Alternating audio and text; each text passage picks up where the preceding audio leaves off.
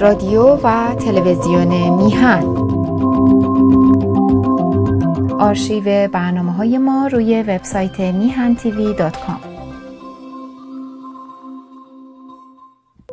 با درودی دوباره خدمت یکایک شما خوبان و نازنینان. سعید بهبانی هستم در این روز دوشنبه.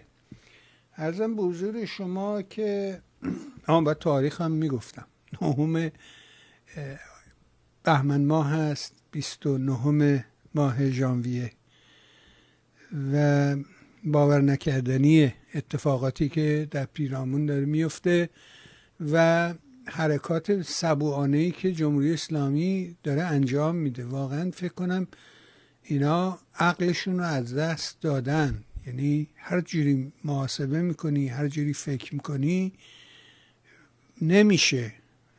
نمیگنجه در عالم سیاست چنین رفتاری هیچ جایگاهی نداره. یه آدم ضعیفی ادعا بکنه و بیاد خودشو در بندازه با آمریکا یا با فرض کنید که انگلستان، با فرانسه. خب نشدنیه. یعنی تکنیکی که اونا دارن، صنعتی که اونا دارن، دانشی که در اختیار دارن، خب قابل مقایسه نیست. بنابراین از هر منظر که نگاه کنی ما دست پایین رو داره جمهوری اسلامی، ولی چرا این رفتار رو انجام میده؟ و بعد نگاه میکنی در داخل هم همجوری مشغول اعدام، ماشین اعدامش، و فقط این از ترسه، هیچ چیزی نیست الا وحشت زدگی. توی دعوا هم این مرسومه. اگه کسی مثلا یه چاقو هم داره میکشه از ترسشه، اگر آدم بره با یه آدم خود دعوا کنه که بی خودی چاقو نمیکشه، که فقط وحشت زدگی است که تو رو وادار میکنه که دست به چاقو بشی و حریف رو اینجوری از پای در بیاری. وگرنه نه، یه چکش میزنی میره پی کارش دیگه. اینه که خیلی شرایط پیچیده‌ای، شرایط سختیه برای مردم در داخل و اپوزیسیون سرگردان در خارج کشور. من امروز فرصت رو فی الواقع غنیمت شمردم و فکر کردم که شرایط خوبیه که از دوست بسیار خوب هممون، یک کوشنده واقعی، یه آدمی که وقتی تاریخش رو نگاه میکنیم میبینیم که این از روزی که اومده تو خارج کشور با توجه به شرایط و امکانات و همه مسائلی که پیرامونش بوده رفته سراغ کتاب و کتاب فروشی و در کار کتاب و کتاب فروشی رو به جای رسوند که ما شاهد بودیم که در لس آنجلس شرکت کتاب روزگاری در حقیقت به صورت یک لندمارک بود، یعنی یک محل معین، یعنی همه میدونستن، مثل این که بگی که چهارراه پهلوی، چه میدونم، بگی میدون توپخونه، همه دیگه میدونن اینا رو، میدون تجریش، و اینا لندمارکن. شرکت کتاب هم لندمارک بود برای ایرانی‌ها. کارهایی که انجام داد، نوروزهایی رو که برگزار کرد، چهارشنبه سوریایی رو که برگزار کرد، و اینا کارهایی است که در تاریخ یقیناً ثبت خواهد شد. همون گونه‌ای که ما امروز راجع به گذشتگانمون، راجع به مثلا هیئتی که به سان فرانسیسکو اومدن تا مجمع ملل رو که امروز ازش به عنوان سازمان ملل نام بریم شکل بدن، اساسنامه‌اش رو بنویسن، اینا ایرانیانی بودن، اینا کی بودن، چه کردن، یا در فرانسه در پاریس چه کسانی حضور داشتن، دهخدا چه میکرده، فروغی چه میکرده، اینا چه میکردن، در تاریخ ثبت میشه همه رفتارها. و رفتار دوست خوب ما آقای بیژن خلیلی هم همین گونه در تاریخ معاصر ایران ثبت و ضبط خواهد شد. اجازه بده که وقت رو ضایع نکنم. از طرف خودم شما خوبان و علاقمندان به این نازنین سلام بزرگ داشته باشیم، سلام بلند بالا داشته باشیم و سپاسگزار از همه مهر و حضورش در برنامه. آقا سلام میکنم به شما. درود به شما سعید نازنین گرامی و همچنین شنوندگان و بینندگان خوب تلویزیون میهن. سپاسگزارم از محبتی که نسبت من ابراز داشتیم. به هر حال من همیشه خودم یک سرباز فرهنگی ایران تصور میکنم و حس میکنم که وظیفه‌مه که این کار رو در برابر فرهنگ بزرگ ایران زمین انجام بدم. امیدوارم تا اونجایی که بتونم این کار رو انجام بدم با همه کام و کاستی هایی که ممکنه یک بشر داشته باشه.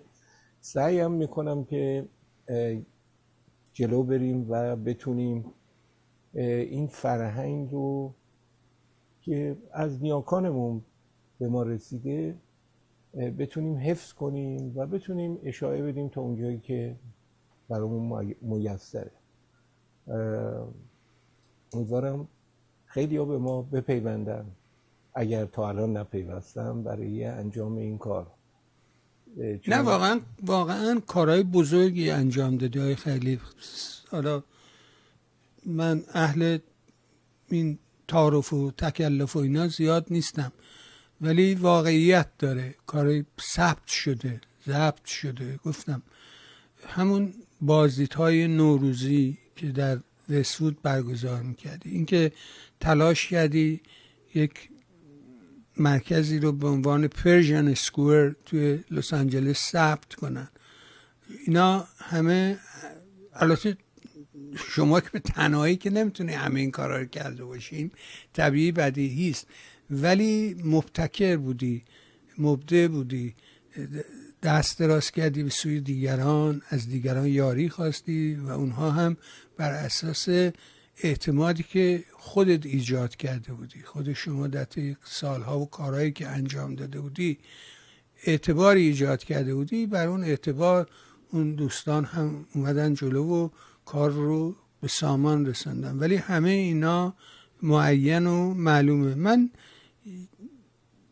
یه ماجرایی نمیخوام وارد مسائل روز بشم، بگم نمیدونم الان در اسرائیل چه خبر، در اونجا چه خبر، کار من اینا نیست. من یادمه که سال 2004 فکر میکنم بود که انتخابات دور اول احمدی نژاد بود، نه سال 88 اون شرایط، بلکه 84 و انتخابات قلابی و اینکه تو خارج کشور چند نفر رو مورد ضرب و شتم قرار دادن، از جمله من، مسعود رؤوف تو کانادا و کسان دیگر.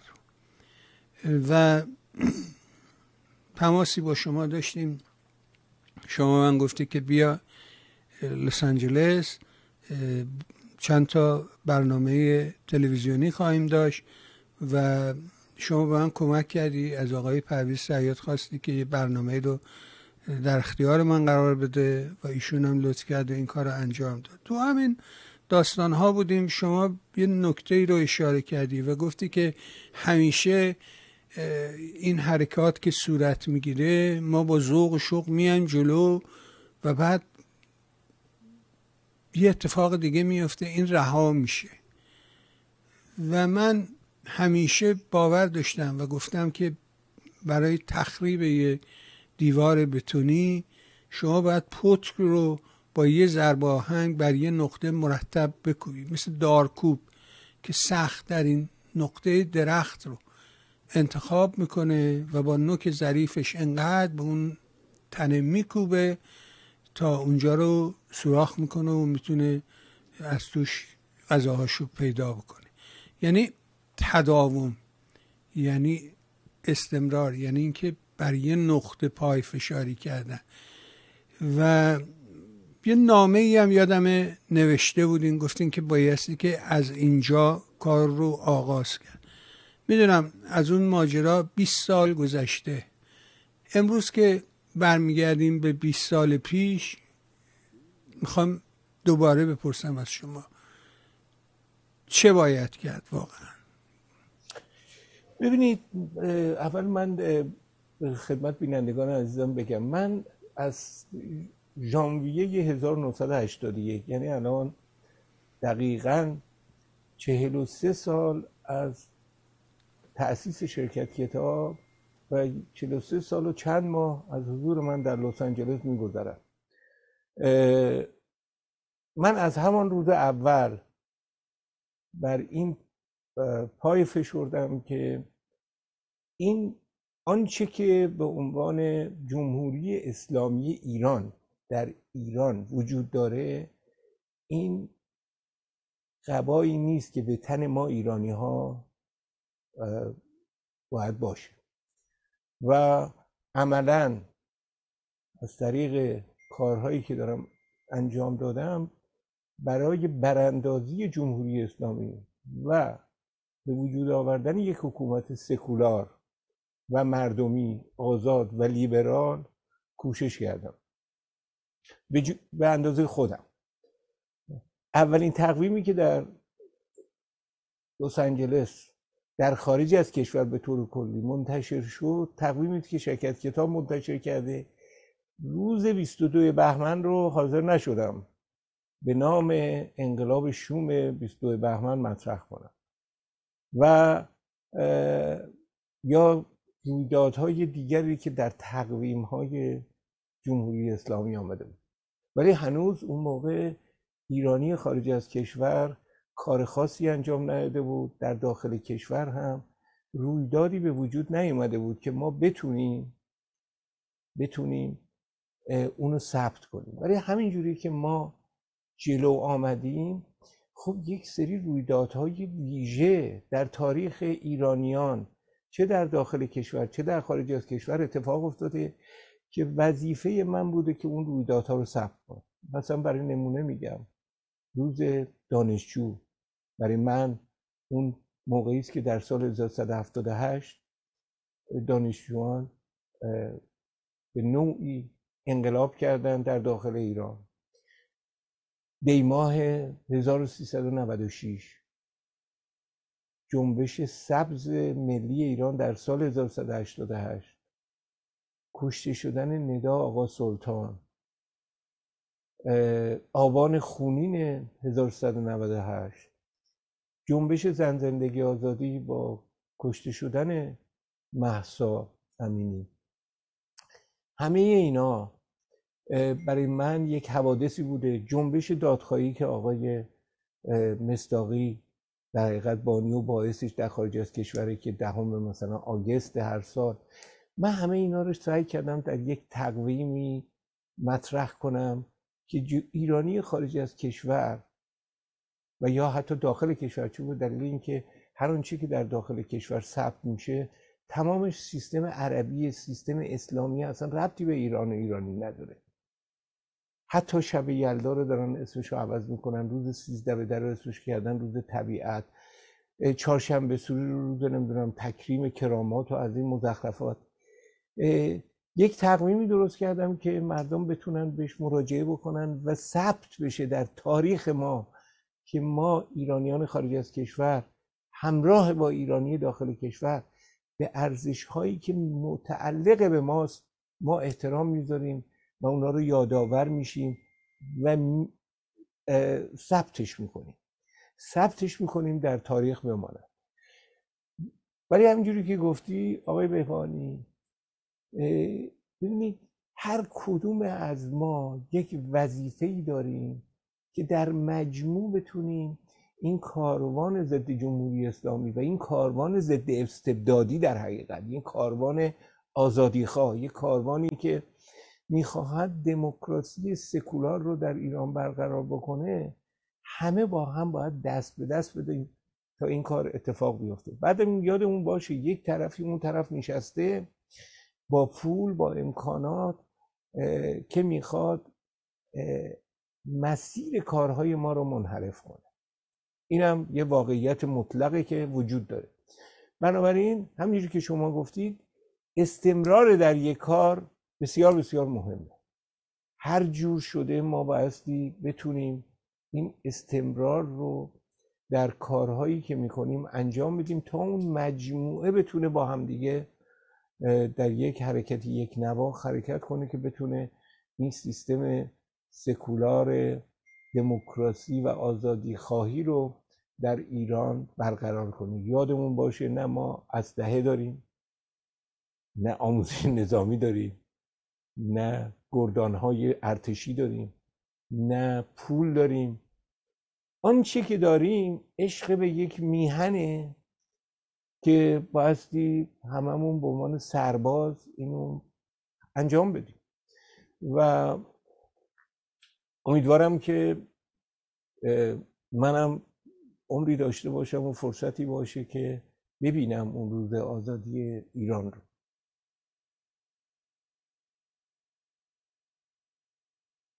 نه یقینا این که جمهوری اسلامی در یک شرایطی قرار گرفته، خودش در یک نقطه کور برده، در این که شکی نیست و به حال خود داخلیا مثل مهدی نصیری و اون دیگری ازش به عنوان فروپاشی نام میبرن. گرفتاری در همین نقطه است که ما باید تفاوت فروپاشی و براندازی رو در حقیقت معلوم کنیم، بدونیم که کدامش ما طالب کدام یکی از این دو هستیم. فروپاشی یعنی من دارم کنار خیابون رد میشم، یهو دیوار فرو میپاشد. خب این جز خاک و خل و خون و خونریزی هیچ حاصلی نداره. اما یه وقتی هستش که نه، ما میبینیم این دیوار سر راهه، باید این دیوار رو برداریم، میخوایم کاری انجام بدیم. خب طبیعتا تعمیداتی در نظر میگیریم، ازش فاصله میگیریم، نمیدونم اینجور میکنیم، راه رو میبندیم، بعد دیوار رو بر میاندازیم. فروپاشی در حقیقت خیلی صدمات زیادی رو خواهد زد. اما براندازی یعنی این که ما یه هدف معینی داریم، یه خواسته‌ای داریم، به دنبال خواسته هامون باید حرکت کنیم. متاسفانه در طی این سالها همین موضوع هدف، استراتژی، تاکتیک اینا رو برای ما خلط کردن و ما متوجه نیستیم که واقعا هدف ما چیست، ما دنبال چی میگردیم، چی میخوایم و بایستی که این رو دائما تکرار کرد و آدمایی مثل شما تو این زمینه کار کردن، کار فرهنگی کردن، خوب میتونن کمک کنن به جامعهشون که آقا هدف بایستی که رسیدن به یه جامعه متعالی باشه، صرفا انداختن این نمیدونم هیاهو نیست، رسیدنه. من نگاه میکنم میبینم که شما خوب میشناسید منو و کارهای منو از قدیم دیدید. من نگاه میکنم به شخص رضا پهلوی، نگاه میکنم این آدم در طی این سالها چقدر پخته تر و پخته تر شده. من همه رفتارشو یادمه، کردارشو دنبال کردم، ولی امروز میبینم که از یه جایگاه والایی برخورداره و واقعا هدف داره و هدف رو فهمیده و دنبال هیاهو، دنبال خود جلو انداختن و اینا نیست. ولی در کنار میبینیم که آدمای زیادی هستن که هیچی ندارن جز هیاهو، هیچی ندارن جز شالاتانی و متاسفانه جامعه مریض، جامعه خسته نمیتونه تشخیص بده، سخته براش پیدا کردن سره از ناسره. میخواستم از شما راهنمایی بگیرم ببینم چه باید کرد. خدمت شما عرض کنم که یک چیزی رو که قبلش باید بگم در رابطه با این اعدام هایی که واقعا در ایران داره اتفاق میفته که شما در اول برنامه گفتین، این هیولای اهریمنی چگونه چنگ انداخته و داره جوانان ما رو به قتل میرسونه. من باید یادآوری کنم در تاریخش، شما اگر دقت کنید در جنگ جهانی دوم آلمان هیتلری در 1944 و اوایل 1945 که بالاخره تسلیم میشه، بیشترین تعداد کسانی رو که در اردوگاه‌های مرگ نگه می‌داشت اونجا اون موقع میکشه. یعنی درست در زمانی که بیشترین شانس هست برای سقوطش. جمهوری اسلامی امروز بیشترین شانس داره برای سقوط. به همین دلیله که سرکوب رو به مراتب بیشتر و بیشتر میکنه. یعنی ما باید اینو توجه بکنیم که این حکومت ننگین اسلامی که 45 سال بختکش بر روی ماست، درست نفسهای آخرش رو داره میکشه به نظر من. و به همین دلیله که سیستم سرکوب رو به مراتب بیشتر و بیشتر کرد. یه چیز دیگه هم بگم در رابطه با این که گفتین که این جمهوری اسلامی خودشو با ابرقدرتی مثل امریکا درگیر میکنه یا به کشورهای بزرگ جهان با توجه به اینکه هیچی نداره. این دقیقاً دوران آخر صفویه است. دوران آخر صفویه که شاه سلطان حسین بر مسند قدرت و محمود افغان آمده است و از افغانستان و آمده است که اصفهان رو بگیره. اینها به جای اینکه فنون رزم رو یاد بگیرن و بدانن که به هر حال در برابر یک قدر قدرتی بایستی بجنگن، آش نظری پخش میکنن، حرفای یا مفت یاوه مذهبی رو مطرح میکنن به جای اینکه به صورت جدی برن و از ایران خودمون، از اصفهانی که تو زندگی میکنن یا از جان خودشون دفاع بکنن، ولی این کار رو نمیکنن و میسپرن به قضا و قدر و میسپرن به مسائل الهی به جای اینکه به دفاع از میهن، به دفاع از اصفهان برخیزن. و به همین دلیله که شکست میخورن. نه اینکه ما به عنوان ایرانی تواناییشو نداشتیم، چون بلافاصله در 15 سال بعد میبینیم یه آدمی به نام نادر پیدا میشه و موفق میشه نه فقط افغانها رو شکست بده، بلکه تمامی قدر قدرت های اون دوران تاریخی، یعنی روسیه تزاری رو شکست میده، از اون ور عثمانی رو شکست میده و حد و حدود و ثغور مملکت رو نگه میداره و موفق میشه سکولاریسم رو در چارچوب همون چیزی که مال اون دوره است در جهان ایرانی ما یا در فلات ایران برقرار کنه. به هر حال میخواستم این دو نکته رو حتما خدمتون بگم. ببینید آقای بهبهانی، من یک لیبرال دموکراتم، یعنی من طرفدار اینم که ایران آینده ما یک سیستم لیبرالیستی داشته باشه، یک سیستمی داشته باشه که رهاورد غرب، یعنی آنچه که غرب در 500 سال گذشته به وجود آورده، ما ایرانی ها بتونیم از بخش اعظم خوبش بتونیم استفاده بکنیم و احساس بکنیم در یک مملکت آزاد و دموکرات زندگی میکنیم. نامه بهاره هدایت که آقای مصداقی هم در برنامه خود شما بهش رجوع کرد و این نامه رو پسندید، من هم به همون اندازه فکر میکنم نامه بهاره هدایت که از داخل زندان نوشته برای ما یک راهکار بسیار بسیار جالبه. من معتقدم که ما ایرانی ها، یعنی اکثریت ملت ایران، دنبال لیبرال دموکرات. ما گفتمان 57 رو باید بایگانی کنیم. ما ضد امپریالیسم و ضد غرب، یعنی به معنای وقتی میگیم ضد امپریالیسم در حقیقت میگیم ضد غرب. ما غرب ستیز نیستیم. ما میخوایم از آنچه که غربی ها در 500 سال گذشته به وجود آوردن ما هم استفاده بکنیم، ما بتونیم اون پایه‌گذاری کنیم برای مملکت خودمون و فکر میکنم که الان بهترین موقعیتی که اینو مطرح کنیم، اینو تبلیغ کنیم. و من معتقدم که همونجوری که خیلی ها معتقدم مثل آقای مصداقی، شاهزاده رضا پهلوی یک نماینده بسیار مناسبی برای لیبرال دموکراتیسم ایران، برای کسیه که یعنی کسیه که میتونه با توجه به عقایدش، با توجه به رفتارش، با توجه به باورهاش و با توجه به نفوذی که در دستگاه‌های حاکمه سیستم‌های غربی به خصوص داره، میتونه این مسیر رو هموار کنه برای مردم ایران.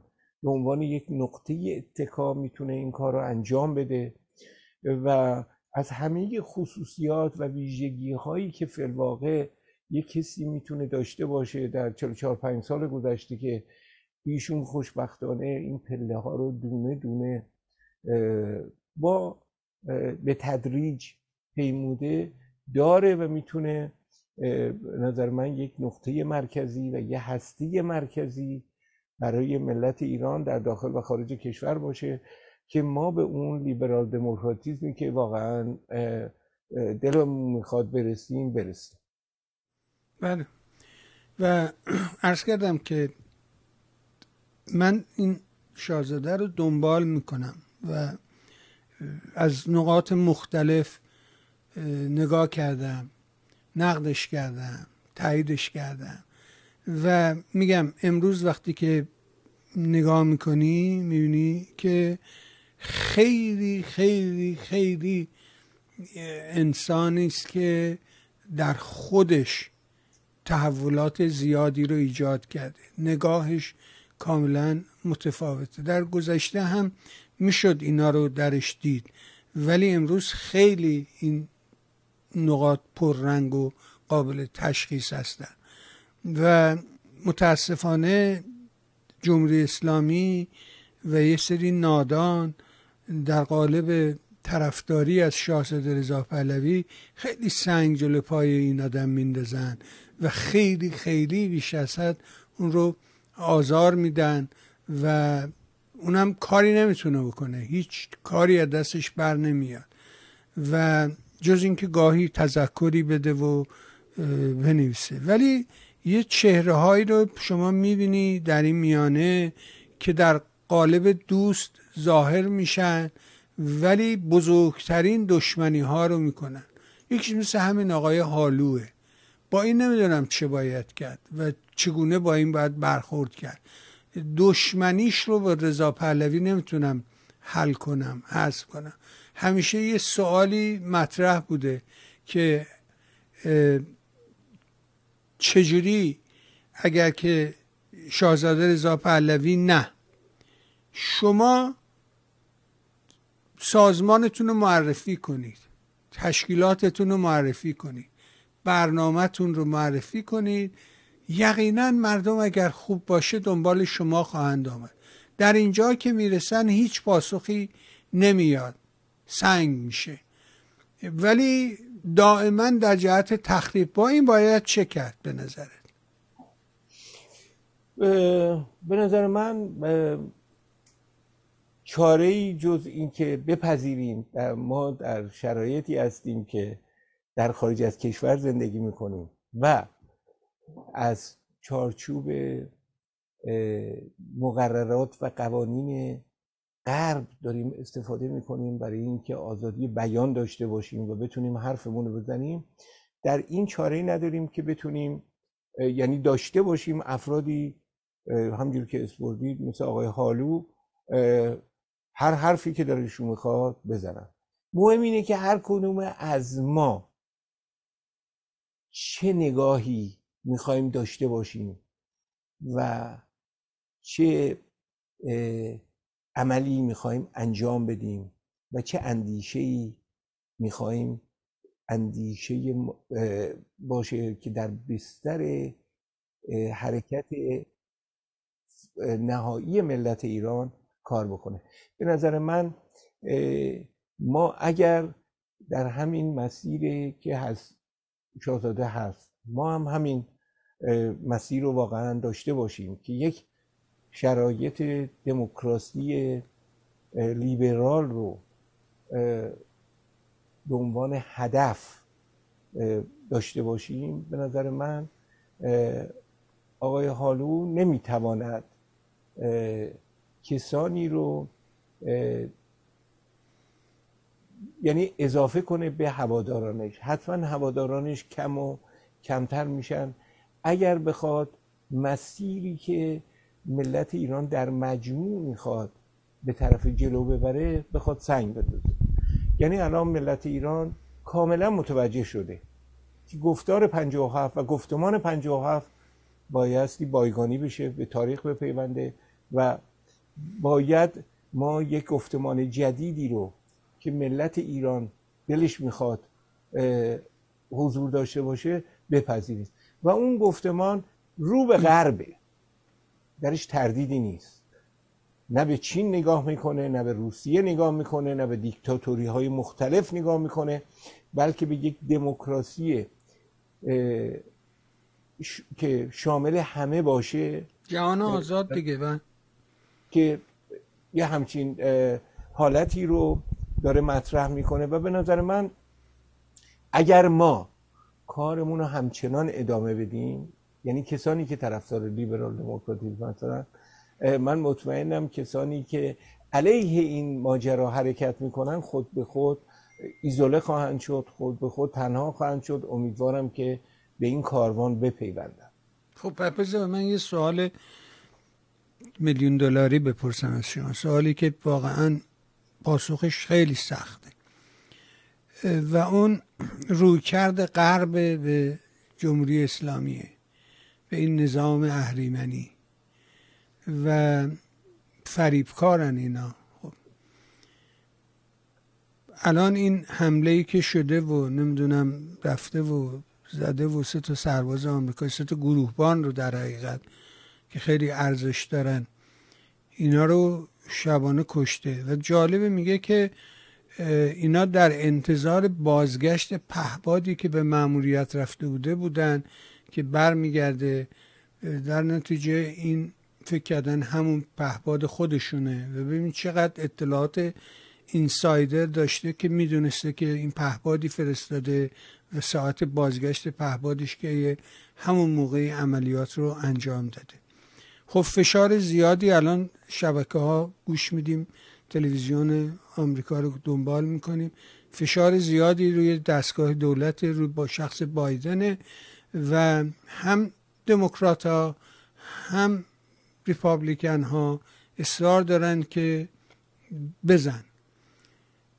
این تعلل چندین 10 ساله به نظر دلیلش چیه؟ چرا اینا تعلل میکنن؟ و بعد شما نگاه میکنید 1/1000 این رفتار رو صدام و قذافی و جمال بشیر و هیچ کدوم از این جنایتکاران 1/1000 این کارهایی که اینا کنند رو نکردن. یه چنین سرنوشتی رو آمریکایی‌ها براشون ایجاد کردن. نوبت اینا که میرسه میستن عقب. فکر میکنید دلیلش چیه؟ چرا؟ از چی میترسن؟ برای اینکه اولا به شما بگم سیستم جمهوری اسلامی یا آخوندی جمهوری اسلامی به مراتب عاقلانه تر از صدام حسین یا قذافی و اینا فکر میکنه، کار میکنه. ببینید شما قذافی یک دیکتاتور ضد غرب، هواپیمای لاکربی رو میندازه و بسیار آدم، ضمن اینکه دیکتاتوره آدم ابلهیه، یعنی که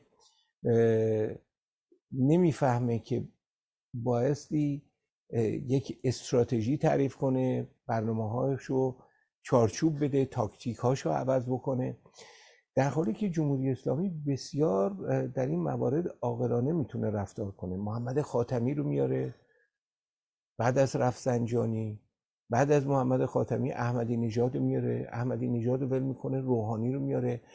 یعنی این بازی ها رو در سیستم بین المللی انجام میده برای فریب دادن سازمان های اطلاعاتی، برای فریب دادن افکار عمومی جهان. این است که اینا رو باید توجه بکنیم که چرا غرب تعلل میکنه در نگاهش به این سیستم اهریمنی. از سوی دیگه من همیشه معتقدم که ما باید به عنوان مهمانان این کشورهای میزبان همیشه از کوچکترین چیزی که به نفع ماست در میاد باید استفاده بکنیم، اونو پروبال بدیم و به اون مسائل جنبی که ممکنه به ضرر ما باشه نگاه نکنیم، ما اون تقویت بکنیم اون چیزایی که به نفع ماست. ببینید مثلا فرض کنید در دوران پرزیدنت ترامپ، در دوران ترامپ یه سری چیزا بود که به ضرر فرض کنید کسانی بود که می اومدن از ایران خارج می شدن، مثلا می اومدن پدر مادری که میخواستن بچه هاشون رو ببینن.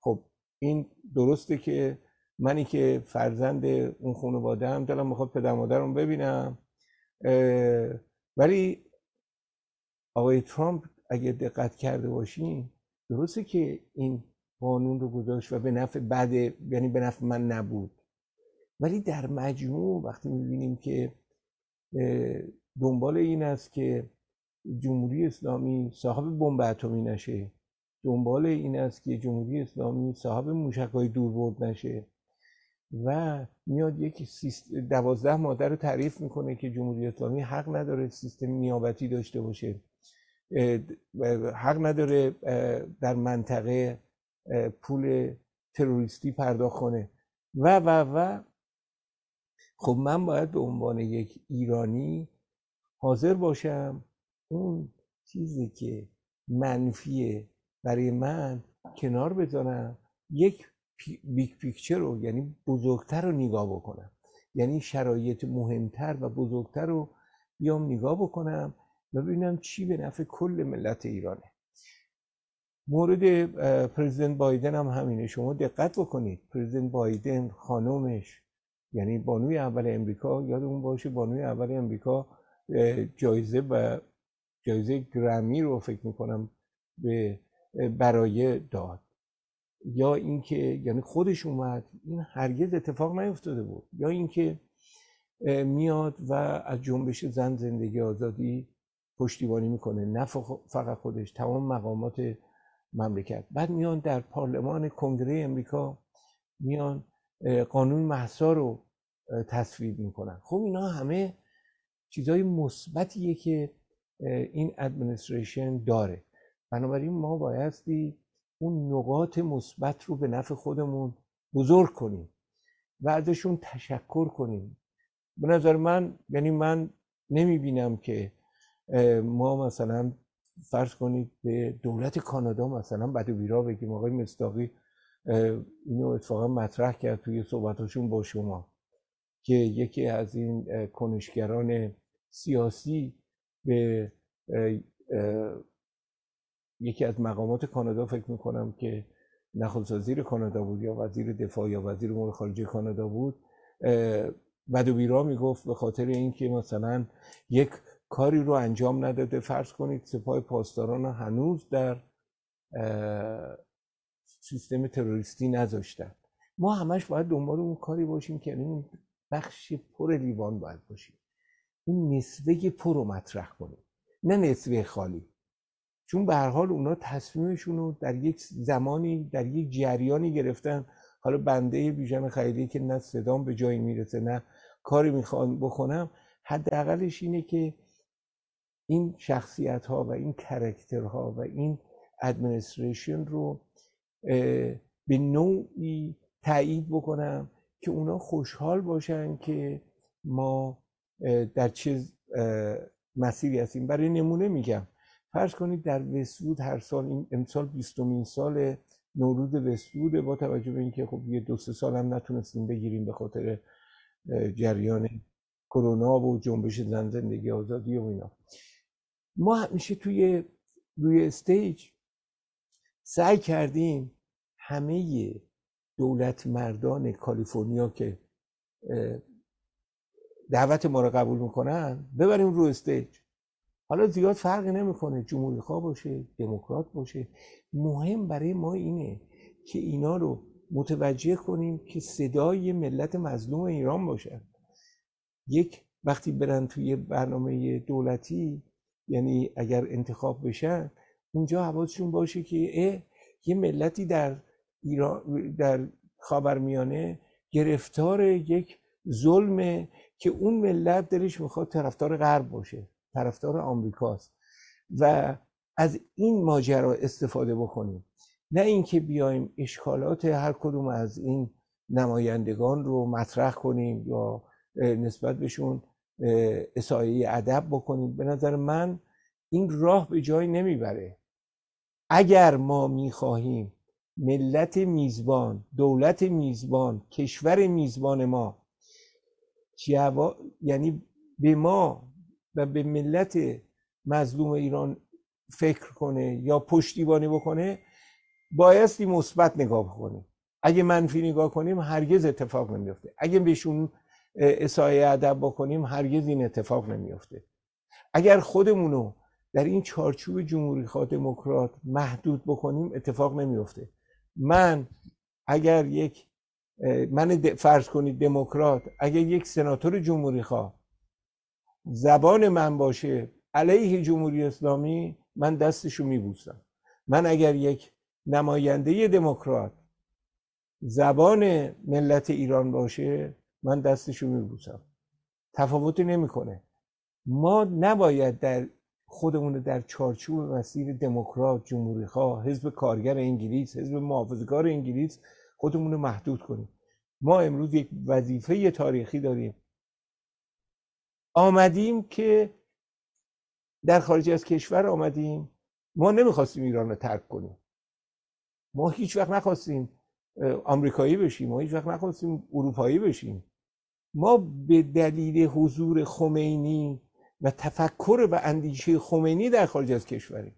حالا وظیفه داریم که اینو انجام بدیم، یعنی بتونیم اولا مملکتمون آزاد بکنیم، یه حکومت سکولار دموکرات برقرار بشه، خودمون هم بتونیم برگردیم. اگه میخوایم یه همچی کاری رو بکنیم، فقط نصفه پر لیوان توسط میزبان رو اشاعه بدیم، پشتیبانش باشیم و سعی کنیم از این استفاده بکنیم. الان فرض کنید این یعنی فرض که نمی کنیم این 3 گروهبان امریکایی کشته شدن. اولا یک صدا باید تأسف خودمون رو ابراز کنیم از این مسئله، چرا که واقعا جان 3 نفر گرفته شده. امریکایی که میزبان ماست، 44 سال 45 سال میزبانی میکنه از ایرانی هایی که در اینجا زندگی میکنن و سپاسگزار باشیم ازشون که از ما میزبانی میکنن. بنابراین بایستی پشتیبانی یک صدا محکوم بکنیم این حمله رو. یک صدا بگیم که اگر شما میخوای پاسخ بدید، فقط به کسانی پاسخ بدید که مسئول این جریانه، نه ملت ایران. ملت ایران مسئولیتی در قبال کشته شدن این 3 امریکایی نداره. ملت مظلوم ایران مخالف این کاره. بنابراین اگر شما آمریکایی عزیز میخوای پاسخ اینا رو بدی، باید پاسخی بدی که مقاماتی که جمهوری اسلامی که تصمیم گرفتن پول بدن، تسلیحات بدن به سیستم نیابتیشون، اونا باید مجازات بشن، نه مردم ایران. مجازات رو محدود کنید به کسانی که این کارا کردن و این وظیفه ماست. دقیقا. تا اونجایی که میتونیم حتما هم باید بکنیم. حتما هم بایستی هر کسی با همسایه امریکاییش در این مورد صحبت کنه، با روزنامه محلی خودش صحبت کنه. هر کسی میتونه. بچه‌هایی که امروز در رسانه‌های امریکا، بچه‌های ایرانی که دارن کار میکنن، اونا باید صدای ما باشن در این رسانه‌ها و این مسائل رو مطرح کنن.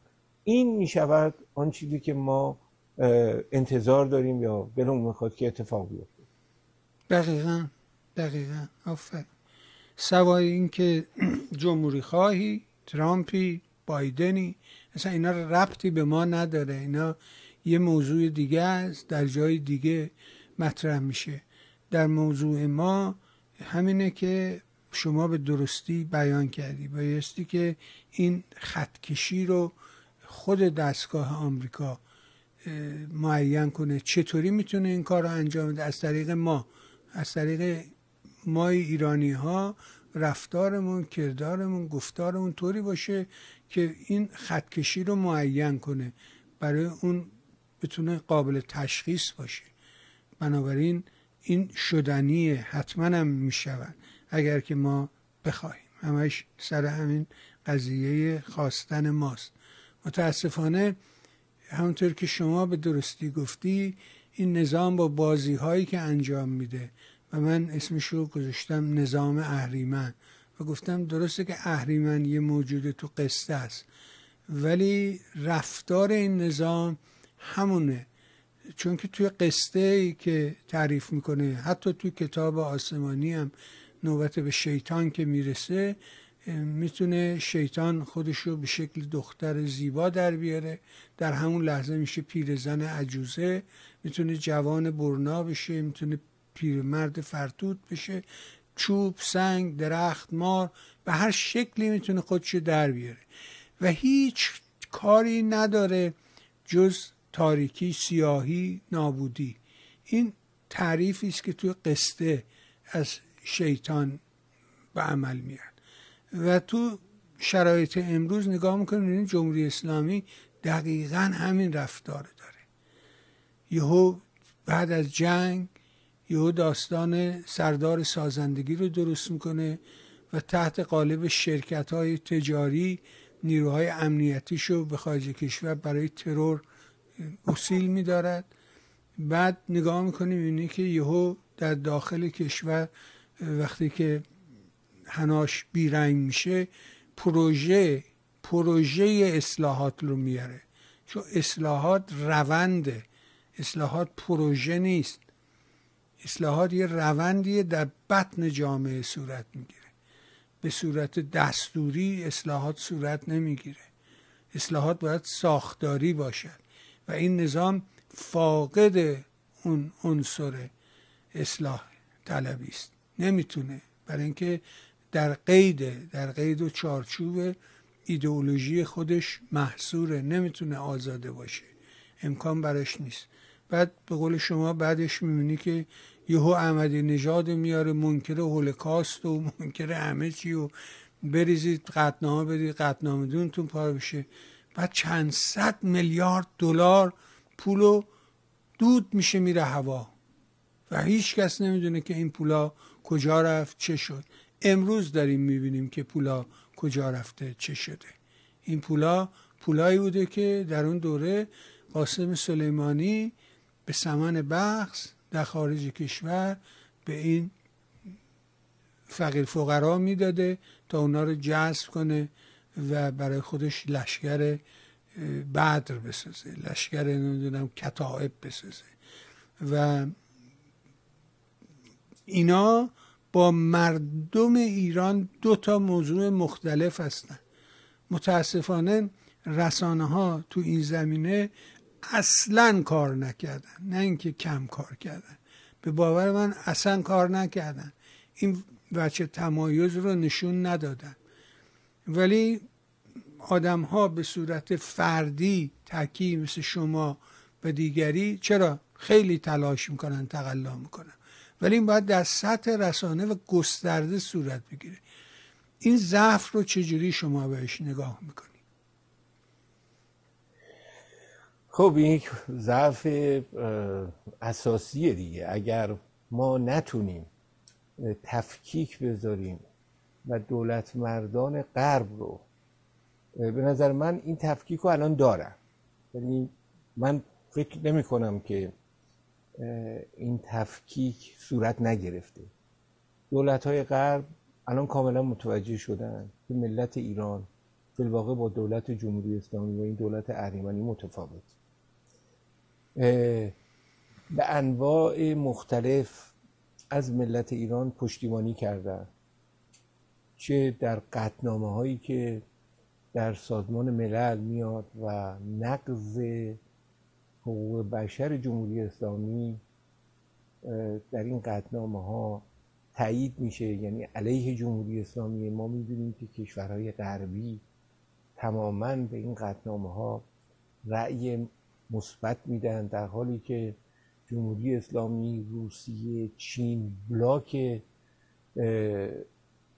کشورهای مسلمان به اون قطعنامه‌ها علیه ملت ایران رأی میدن. بنابراین این در واقع ما میبینیم که غرب به درستی متوجه این ماجرا شده. طبیعیه که غرب نخواد خودشو درگیر یک جنگ دیگری بعد از یه تعداد جنگ‌هایی که شاید بدون اینکه پیش بینی کنن آینده چه خواهد شد اینا دست دادن. مثلا فرض کنید در افغانستان، البته که امریکا حق داشت که در افغانستان دخالت بکنه، حق داشت در اینکه یک سیستمی رو به عنوان القاعده از بین ببره، یعنی میخواست و تا یه حدودی هم توانست این کار رو انجام بده. ولی آیا ادامه حضور نیروهای امریکایی در افغانستان لازم بود؟ به نظر من لازم نبود. آیا لازم بود که نیروهای امریکایی بعد از سقوط صدام حسین در امریکا باقی بمونن و یک تعداد زیادی حدود بالای 5000 نفر کشته بشن؟ به نظر من با توجه به اینکه امریکایی‌ها فرهنگ اشغال ندارن این کار غلطی بود. این نوع نگاهی که در ادمنستریشن های امریکایی هست به هیچ وجه مثل ادمنستریشن های قرن 18 و 19 دولت انگلیس نیست که فی الواقع دنبال استعمار و استثمار ممالکی بودن که خارج از حوزه بریتانیا بود و میرفتن اونجا رو میگرفتن و اینا. این است که الان ادمنستریشن امریکا چه تصمیم بگیره فی الواقع ماها نمیدونیم که در برابر به خصوص کشته شدن این 3 نفر و به طور کلی از زمانی که 7 اکتبر شروع شده و جنگ غزه شروع شده حدود شاید نمیدونم چند بار علیه پایگاه‌های امریکا در کشورهای عراق و سوریه و یا در دریاها علیه این منافع امریکا یا غرب حوثی‌ها کار انجام دادن یا علیهش انجام دادن. آیا غرب چگونه معامله خواهد کرد، چگونه بخواد واکنش نشون بده؟ واقعا نمیدونیم. با توجه به اینکه الان 24 ساعت گذشته و واکنشی صورت نگرفته، احتمال خیلی زیاد میدم که واکنش خیلی خیلی جدی‌تر از واکنش‌های این 3-4 ماه اخیر باشه و باید نگاه کرد. یادمون باشه که پرزیدنت ترامپ در یک زمانی گفته بود که اگر جمهوری اسلامی تخلف بیشتری بکنه ما 52 نقطه جمهوری اسلامی رو هدف قرار میدیم. آیا واقعا این میآید و یه همچین کاری میکنه؟ آیا اون 52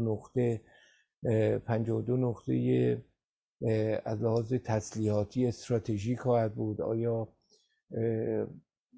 مثلا خانه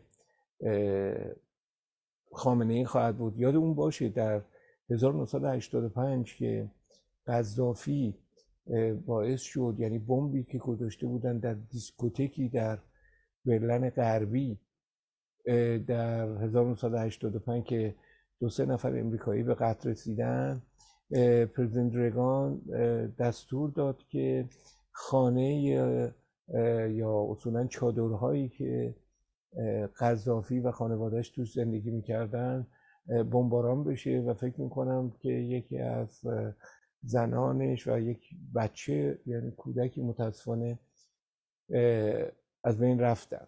یعنی تا این حد بعضی وقتا ادمنستریشن امریکا تصمیم میگیره که کسی رو که مسئول این کاره تنبیه کنه. آیا واقعا خامنه ای رو و یا مقامات دیگر جمهوری اسلامی رو تنبیه خواهد کرد؟ من نمیدونم.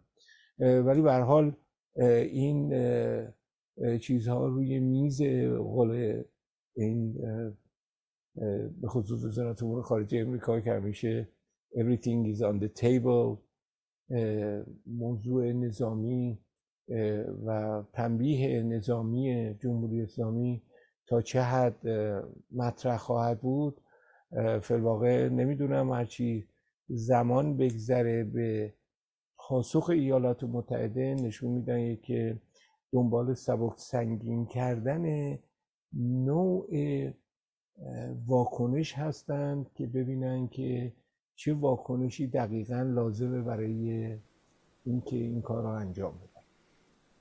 حتما همینطور. یعنی اون چی که معین و مسلمه اینه که بی پاسخ نخواهد بود. آمریکا محکومه که پاسخ بده به این، یعنی هر کسی در کاخ سفید باشه در این شرایط محکومه که پاسخ محکم رو بده. به هر حال پاسخ همیشه پاسخ داده میشه. یعنی یادمون باشه که غرب به طور کلی سیاستش اینه. شما در مورد اسرائیل نگاه کنید، از سال 2006 که مثلا فرض کنید غزه توسط حماس اداره میشده و حماس مسئول حکومت غزه بوده، هر موقع راکت پرانی کرده به اسرائیل به عنوان یک کشوری که در چارچوب غربی نگاه میکنه بلافاصله به پایگاه هایی که از اونجا علیه اسرائیل راکت پرانی شده پاسخ داده و اونها رو بمباران کرده. یعنی بی جواب نذاشته. بی جواب نداشته. یا اینکه شما میبینید الان در سوریه سالهاست اسرائیل حتی با وجود اینکه روسیه پوتین در اونجا حضور داشته، نظامی‌هاش هر موقع احساس کرده که اینا دارن اسلحه میخوان ببرن به جنوب لبنان و برسونن به دست حزب الله، بمباران کرده و بی جواب نذاشته. یعنی اینکه اینا همه برای یا پاسخگویی یا پیشگیری دیگه و عملاً باید همونجوری که شما گفتین ببینیم که فی الواقع چه تصمیمی در رابطه با نوع پاسخ داده میشه. و امروز ما در شرایطی هستیم که هم حزب جمهوری خواه و هم حزب دموکرات اکثریتشون، معتقدم که حزب جمهوری خواه همه با هم و یعنی به اتفاق نظر دارن در رابطه با پاسخگویی به جمهوری اسلامی و حزب دموکرات هم اکثریتشون پاسخگویی. بنابراین هر دو حزب در کنگره امریکا هم آوازن در این زمینه و همین دلیل قدرت اجرایی که دست پرزیدنته حتما دستشو باز خواهند گذاشت برای پاسخگویی در این مورد، در خونی که ریخته شده که بی جهت هم ریخته شده، هیچ تناسبی و هیچ دلیلی اصلا وجود خارجی نداره برای اینکه این اتفاق افتاده. بنابراین بایستی ببینیم که پاسخ چه خواهد. همینطور. حالا اشاره کردید به غزه، بذارید یه چند دقیقه، من میخواستم جای دیگه برم اما چون شما خودتون این بحث رو مطرح کردید کوتاه میخوام از شما بپرسم. خب ماجرای 7 اکتبر ماجرای بسیار بسیار غم انگیزی است. یعنی هر جوری فکر میکنی یه دو جوون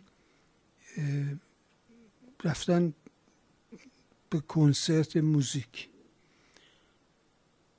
و حالا اینا شما بگو اینا سرباز بودن، نمیدونم هر چی بودن، یه مش جوون مردمن، فرزند من و شما، خواهر و برادر، هر جوری بهش نگاه بکنی. این وحشیگری فکر نمی کنم مورد تایید کسی باشه الا خود وحشی ها. یعنی هر کسی که این جریان رو به نحوی تایید میکنه خودش از جنس اون وحشی هاست. یعنی خودش بایستی که پاسخگو باشه در مقابل. این یه موضوعه که دیگه نمیشه راجع به حرف زد، ولی اتفاقاتی که در پی اون افتاده و خب الان نزدیک 4 ماه از اون روز گذشته، هنوز میگه 80% تونل ها در اختیار این هاست. خب اینا مگه چیکار میکردن که اسرائیلیان نمیفهمیدن اینا دارن اونجا این تشکیلات عظیم رو برقرار میکنن زیر تمام بیمارستان ها، مدارس، خونه ها، راه دیگه نداشته. خب یعنی که وقتی این همه تونل کشیدی خب از همه جای شهر رد میشی. مگه خود غزه چقدر هست؟ این چیه؟ این بیهوشی دلیلش چی بوده به نظر شما؟ کلا به نظر من سهل انگاریه دیگه، یعنی یک نوع نگاهیه که نگاه لیبرال دموکراتیکیه که در اسرائیل به نظر من وجود داره، این هر جای غربی. همونجوری که تروریستای عرب موفق شدن که برجای دوقلو رو در 11 سپتامبر بزنن و آمریکایی‌ها خیلی سهل انگارانه باش رفتار کردن. چون آره اون یه دفعه اتفاق میفته، یه بار اتفاق افتاده بود. 7 اکتبر رو یه بار اتفاق میفته دیگه، دفعه بعد که نمیتونه اتفاق بیفته. مثل نه من منظورم اینه که شما گفتید که این تونل ها رو که میساختن اینا کجا بودن؟ آره اینا کجا بودن؟ خب همونجا میبینیم که این مسئله تروریسم عربی یا اسلامی، اینها دنبال این بودن که تخریب کنن. امریکایی‌ها وقتی مثلا یادمه که در اوگاندا بود، مثل اینکه 2 تا یعنی سفارت امریکا رو منفجر کردن در 1998 در دوران پرزیدنت کلینتون. نه دارالسلام نایروبی اون طرفا بود. بله کنیا بود. یا اینکه در 1993 94 مسئله آرژانتین چیز یهودیان رو زدن یا سفارت اسرائیل رو زدن، اون بله آمیا. این خوب سهل انگاری غرب دیگه، یعنی بایستی با تروریسم مقابله جدی کرد. مقابله نمیتونه. من بازم بارها اینو مطرح کردم، وقتی سینماهای ایران رو شروع کردن تروریست ها زدن در دوره پهلوی دوم، به نظر من دولت به طور جد وارد جریان نشد که این تروریست ها رو مجازات کنه. باید تروریسم رو مجازات میکرد، تمامی عوامل موجود رو میگرفتن و مجازات های بسیار سنگین میکردن که این تروریسم رو نابود کنن. و همین تروریسم، ادامه این تروریسم سینما رکسه، ادامه تروریسم سینما رکس برآمدن جمهوری اسلامی و خمینیه.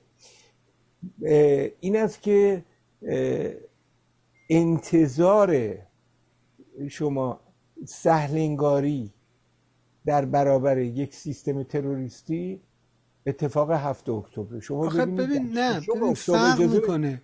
نه ببین در 6 اکتبر آتش بس بوده بین حماس و اسرائیل. هزاران کارگر فلسطینی هر روز میان و میرن در داخل اسرائیل بودن. بله میرن اونا میرن. ولی نه صحبت بر سر اینه که آقای خلیلی، صحبت بر سر اینه که ما میبینیم که اسرائیلیا میرن این چی بود رضی موسوی اسمش چی بود، اینو در حالی تعقیب میکنن که میدونن زنش معلم مدرسه است، در این ساعت معلمه سر مدرسه، این رفته یه رقاصه رو آورده پیش خودش رو تخت خواب موشک رو میزنه وسطشون. یا مثلا میگه که اینا اون ماشین رو ول کن، اون ماشین سومی رو بزن. شما میبینی که خیلی دقیق رفتار میکنن و خیلی آدما رو تارگت میکنن و سر موقع میزنن. یه چنین چشم و گوشی نمیشه آخه چطوری خواب بوده ندیده این همه اینا خاک برداری میکنن، تونل زدن آخه کار آسونی نیستش که 2 تا اتاق نمیخوای بسازی که. نه ببینید تونل آخه به دلیل اینکه اگه تونل درست میکنی، اگر تونل به داخل اسرائیل نیاد اسرائیل احساس میکرده به اسرائیل ارتباطی نداره. میخوام ببینید در یک چارچوب، حداقل اون چیزی که من در یک سازمان اطلاعاتی تا اونجایی که خوندم و اینا، شما مثلا 1000 تا چراغ دارین که بایستی این بهتون اخطار میده که این حواستون باید باشه به این چراغ، مثلا فرض کنید حماسه، به این چراغ الفتح، به این چراغ ساوامای جمهوری. همه این چراغا همیشه خاموشه طبیعتاً، مگر اینکه یه چیزی پر اهمیتی باشه که اونا روشن بشه که اون سیستم اطلاعاتی کشور دیگر بیاد و در موردش تصمیم بگیره. اینه که تا مادامی که یک خطر جدی رو تجربه نمی‌کنن، فعلا اون چراغا خاموشه مگر اینکه روشن بشه.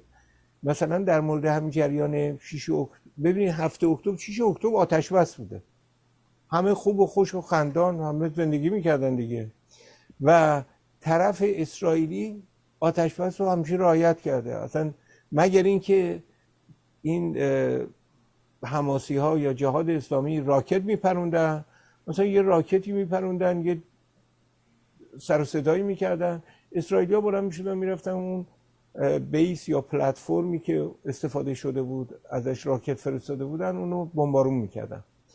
قبلش هم البته به تمام افراد غیر نظامی خبر میدادن که آقا از اونجا رو ترک کنید برید، ما میخوایم بیایم اینجا رو بزنیم. در همین حد بوده. ولی اینکه در این حد 7 اکتبر یعنی این آلارم روشن شده، آلارم روشن نشده برای اینا به هر دلیل.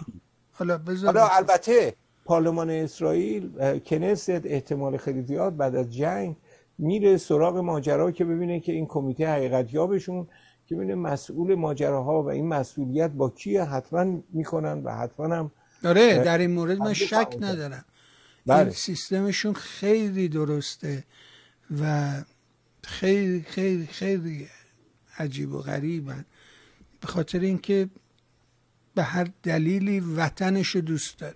مهمترین بخش داستان اینه که اسرائیلیا وطنشون رو دوست دارن و این خیلی مهمه به نظر من. میهن و میهن دوستی این درشون خیلی قویه و در سراسر دنیا هم میبینی که به خاطر همین یه پیوند خوبی با هم دیگه دارن.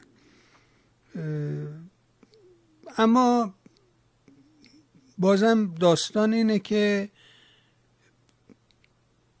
شاید سطح توقع از اسرائیل زیاده، اما سوالم این خواهد بود که فکر نمی کنی این دولت سوپر دست راست و مذهبی آقای نتانیاهو در حقیقت این آتش رو بهش دامن زده؟ فکر نمی کنی این باشه؟ البته که من فکر نمی کنم یه همچین چیزی، ولی اجازه بدیم من اتفاقا در مورد همین جریان سوپر دست راست نتانیاهو بگم. ببینید آقای بهبانی، تنها دولتی و کشوری و ملتی که در منطقه خاورمیانه طرفدار جنبش زن زندگی آزادی بودن، طرفدار ملت ایران بوده و هستن، همین آقای نتانیاهوست، همین کابینه‌اش، همین ملت اسرائیل هست. ما در منطقه نه تروریستای حماس، نه جهاد اسلامی، نه دولت خودگردان فلسطینی، نه اردن، نه سوریه، نه لبنان، نه مصر، نه نمیدونم تمام این کشورهای همجوار یک دونشون یک تظاهراتی به نفع ملت ایران انجام بدن، یه حرفی بزنن، یک نویسنده دست به قلمشون به نفع ملت ایران صحبت بکنن، صحبتی نکردن. بنابراین به عنوان یک ایرانی یهودی بودنمون در نظر نمیگیرن. من باید کجا وایسم؟ من مگه نباید وایسم طرف کسی که طرف ملت ایرانه؟ خب این آقای نتانیاهو بارها هم به صورت رسمی، هم در سخنرانی، هم در مصاحبه، بریم مصاحبهشو با آقای پوریا زراعتی تو ایران اینترنشنال نگاه. خب این برای ما که میخوایم دنبال اون نسبه پر لیوان هستیم،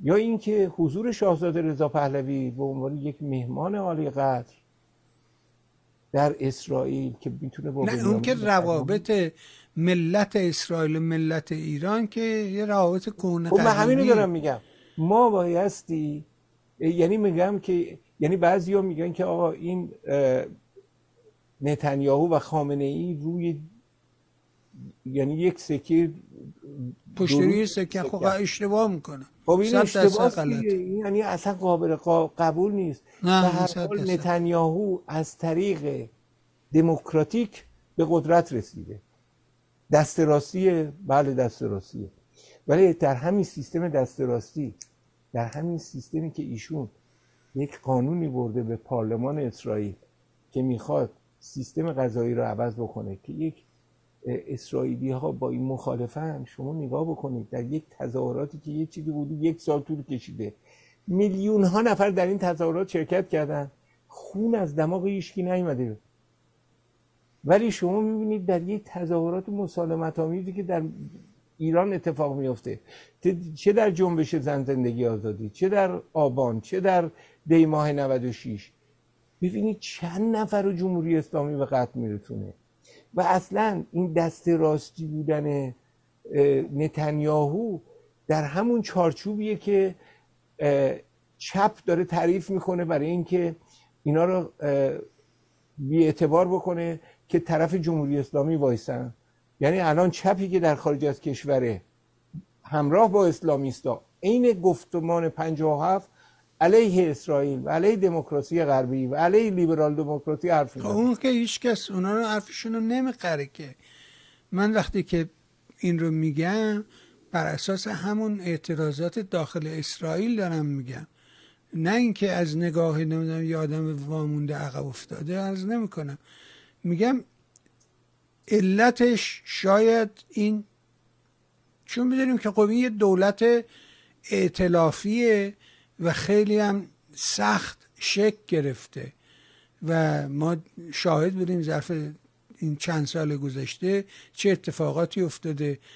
و اما به هر حال بگذاریم بریم سراغ این نکته‌ای که شما گفتین، برام برقی زد، جالب بود که راجع به اعتراضات مردم و اعتراضات 1 ساله مردم، این 1 سالش خیلی مهم بود. برمیگردم به این ماجرای مهسا و در حقیقت فراز و فرودش.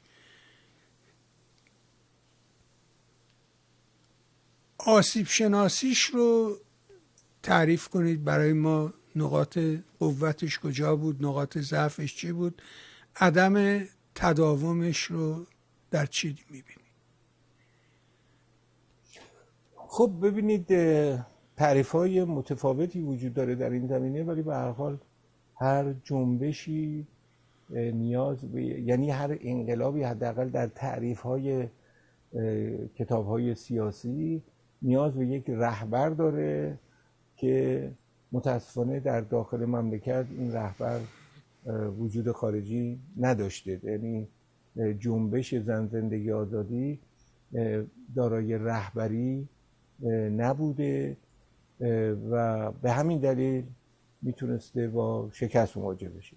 دومین مسئله که میتونیم مطرح کنیم این است که جنبش هیچ کدوم از این بخش ها رو در اختیار نداشته، نه بخشی از ارتش رو در اختیار داشته، نه بخشی از سیستم امنیتی رو در اختیار داشته.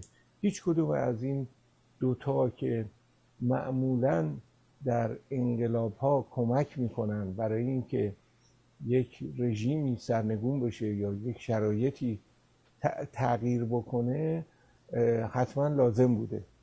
شما در بهمن 57 میبینید که ارتش اعلام بی‌طرفی میکنه، از چند ماه قبلش هم سیستم امنیتی رو به طور کلی ناکارآمد میکنن و در حقیقت دست و پاشو میبرن و یعنی در 22 بهمن عملاً نه سیستم امنیتی تو مملکت هست، نه سیستم نظامی. بنابراین مواجه میشیم با واژگونی قدرت پهلوی دوم و برآمدن خمینی.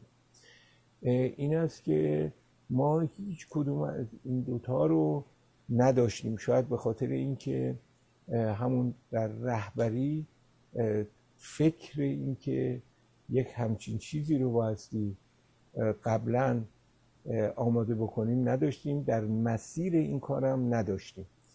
امید ما این بود که بچه هایی که متعلق به افرادی هستند که در نیروهای امنیتی هستند یا نیروهای ارتشی یا نیروهای سپاه هستند بتونن این ورق رو برگردونن به نفع جنبش. به نظرم یه عده زیادی اینجوری شاید فکر میکرد، ولی این ماشین سرکوبشون به مراتب قوی‌تر از این چیزی. ولی همینجوری که بسیاری از صاحب نظرها معتقدند به خصوص در خارج از کشور، جنبش زن زندگی آزادی نمرده.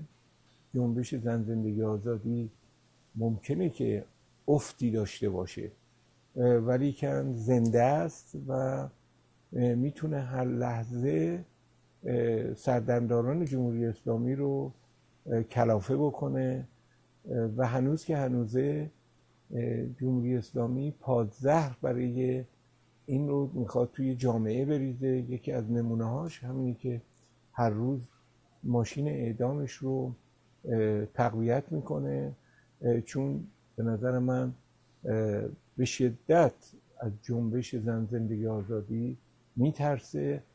ارکان این سیستم دیکتاتوری جمهوری اسلامی توسط جنبش زن زندگی آزادی به لرزه افتاده و این لرزه ها رو ما در تمامی بخش های مختلف جمهوری اسلامی میبینیم و من فکر میکنم که این جنبش درسته که الان ممکنه سکوت کرده باشه تا یه حدی که ما نتیجهش رو در خارج از کشور میبینیم، یعنی اینکه شنبه شب وقتی اعلام میشه که در محل فدرال بیلدینگ بیایم برای تظاهرات در مورد نه به اعدام و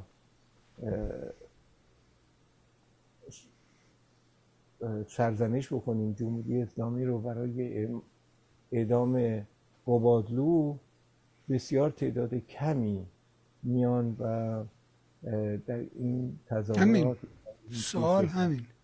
سوال خب علتش این است که در داخل ایران این افت وجود داره، ولی کن این شعله کمسو رو فعلا همه ما با هم دیگه باید نگه داریم تا دوباره به یک شعله پرنور تبدیل بشه. نمیتونیم دست بکشیم فقط به خاطر اینکه کمسو شده.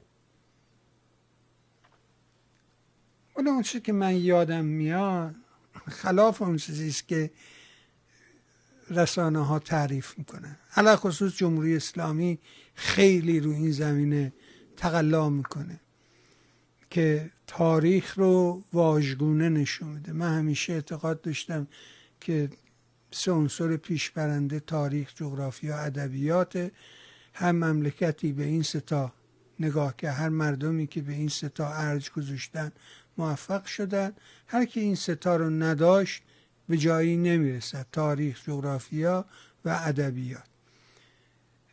در الان میبینیم که خیلی جمهوری اسلامی با سریال های که تو تلویزیون های مختلف پخش میکنه و شبکه خانگی و غیره و ذالک تقلا میکنه که روایت 57 رو شکل دیگه‌ای بهش بده.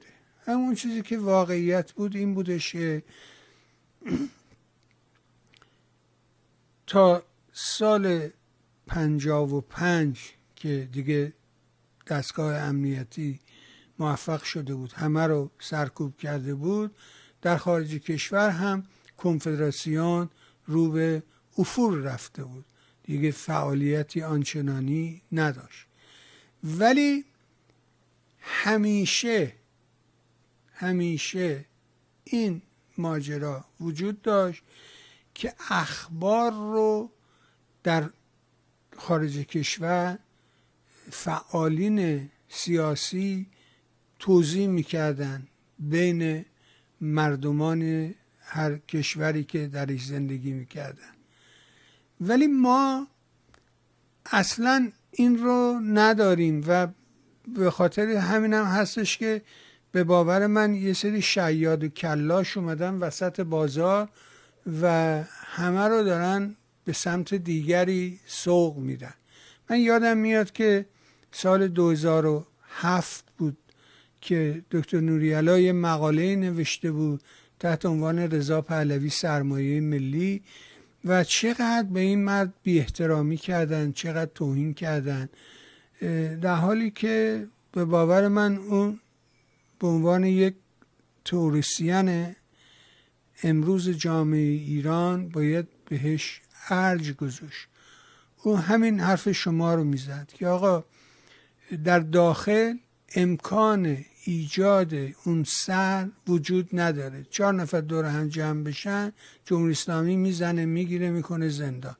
شما ببینید چقدر فعال ما در زندان داریم، از خانم محمدی بگیر همینجوری بهاره هدایت و غیره و ذالک. پس بنابراین این در خارج فقط ممکنه که بتونه یه اتاق فکر رهبری ایجاد بشه و تنها کسی که میتونه شاخص باشه و محور این قضیه باشه کسی نیست جز اون سرمایه ملی. بعد در تعریف مینویسه که اون نقش گل قالی رو بازی میکنه به عنوان فقط این محوری که دورش جمع بشن. و بعد میبینی امروز رضا پهلوی دقیقاً تابع نعل به نعل همون حرفا رو نه تنها تکرار میکنه بلکه به عنوان دستور کار قرار داده و خودش رو ملزم میکنه که همون گونه رفتار بکنه. اما میبینی در کنارش سریع یه سری قارچایی سبز میشن. امروز من دیدم مثلا شاهزاده تسلیت گفته بود، مسیح علی نژاد اومده میگه اونا فقط تسلیت میگوین بدن باید جناب جمهوری اسلامی رو براندازی کرد. خب یعنی چی این حرفایی که این میزنه چه معنی داره؟ یعنی چی؟ به نظر شما علت این که این حرف درست شکل نمیگیره، این تحریری رو که میگن از 2007 دکتر نوری‌علا مطرح کرد امروز شاهزاده داره اونو رفتار میکنه، شکل نمیگیره چیه؟ به نظرت آسیب شناسیش کجاست؟ در شاهزاده باید دید؟ در بیرونش باید دید؟ در کجا باید این رو جستجو کرد؟ به هر حال ببینید ما در یک چارچوب سیستم غرب زندگی میکنیم که همه آزادی دارن که آزادی بیانشون رو اکسرسایز کنن، تمرین کنن و حرفهای مختلفی رو بزنن در موقعیت‌های مختلفی هر کدوم از ما هستیم. ما فقط باید یک ایده رو مطرح کنیم و اون ایده یعنی این ایده باشه که اولا هر کسی که حرف بهتر و سخن سنجیده تر رو مطرح میکنه، هر کسی که یه اقبال ملی و بین المللی داره اونو دنبالش بریم و اونهایی رو که این نوع صحبت نمی کنند یا این نوع نگاه نمی کنند یا این نوع اندیشه نمی کنند رو ما باشون کاری نداشته باشیم. یعنی من شخصا نگاه هم فقط برای پیروزی ملت ایرانه. من اصلا دنبال این که شکستی کسی بخوره این وسط نخوره اصلا به ما ارتباطی نداره.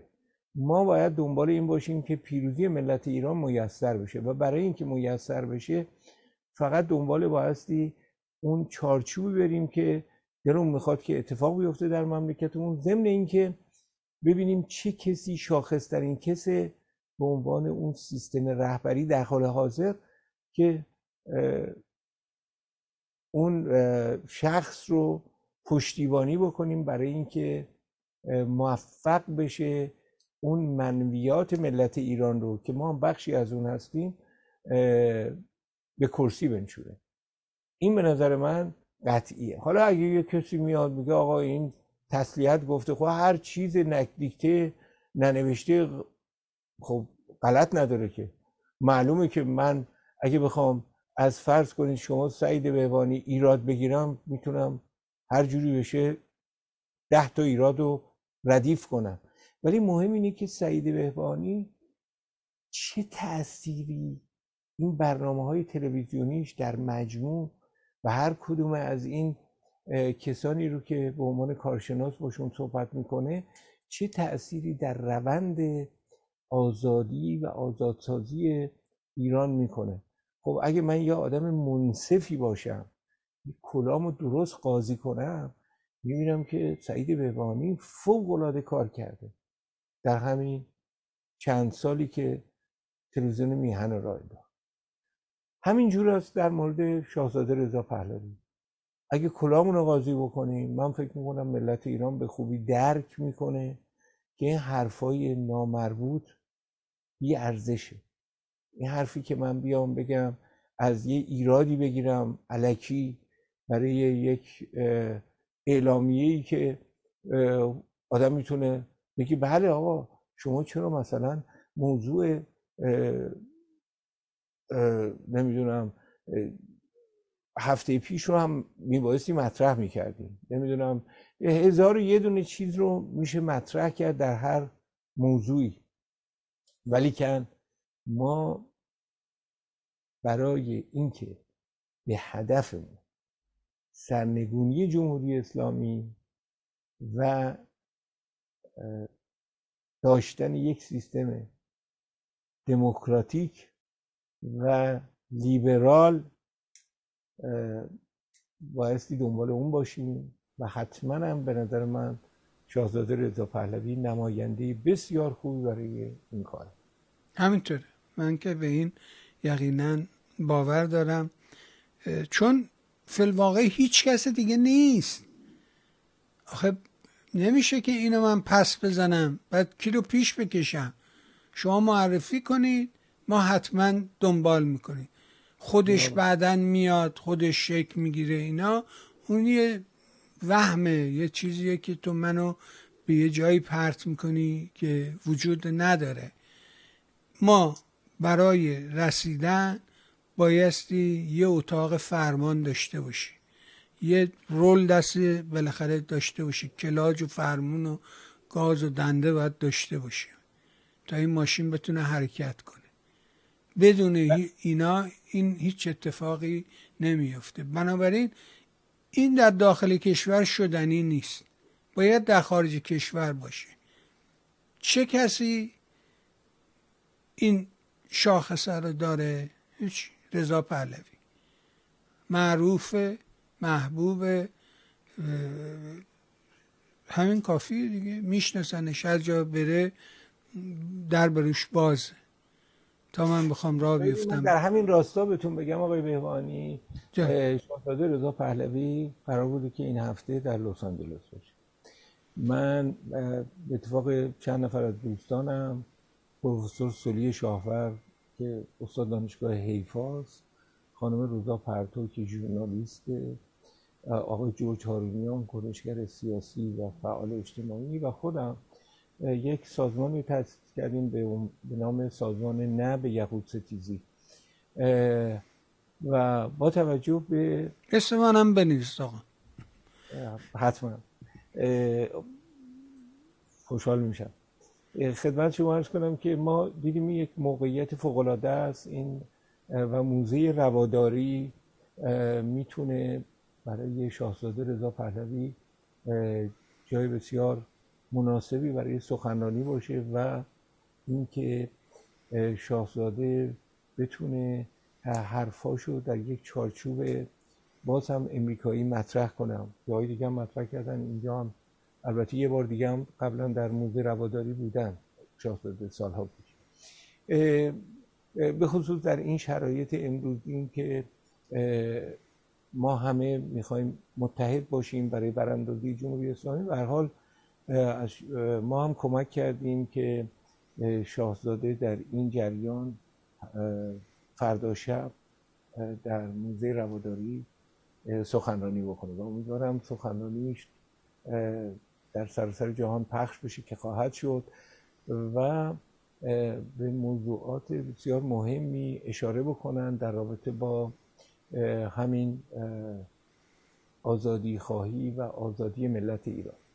یعنی همه ما همین کوشش رو میکنیم. البته شما هم آقای بهبانی دعوت شدین، میدونم که تشریف دارین و شاید یک مسیر مثبت رو که در جهت اندیشه ملت ایران است همه ما به جلو ببریم با این حرکات یا با این نوع عملیات یا نوعی که سعی میکنیم و تلاشی که میکنیم انجام بدیم. بسیار ممنون از شما. ما هم خوشحالیم در این زمینه بتونیم کاری انجام بدیم. حتما تلاش میکنم که این برنامه رو به صورت مستقیم از رسانه میهن پخش بکنیم، در اختیار همگان قرار بدیم و ممنون از شما. سپاس و صد سپاس از همه مهرت.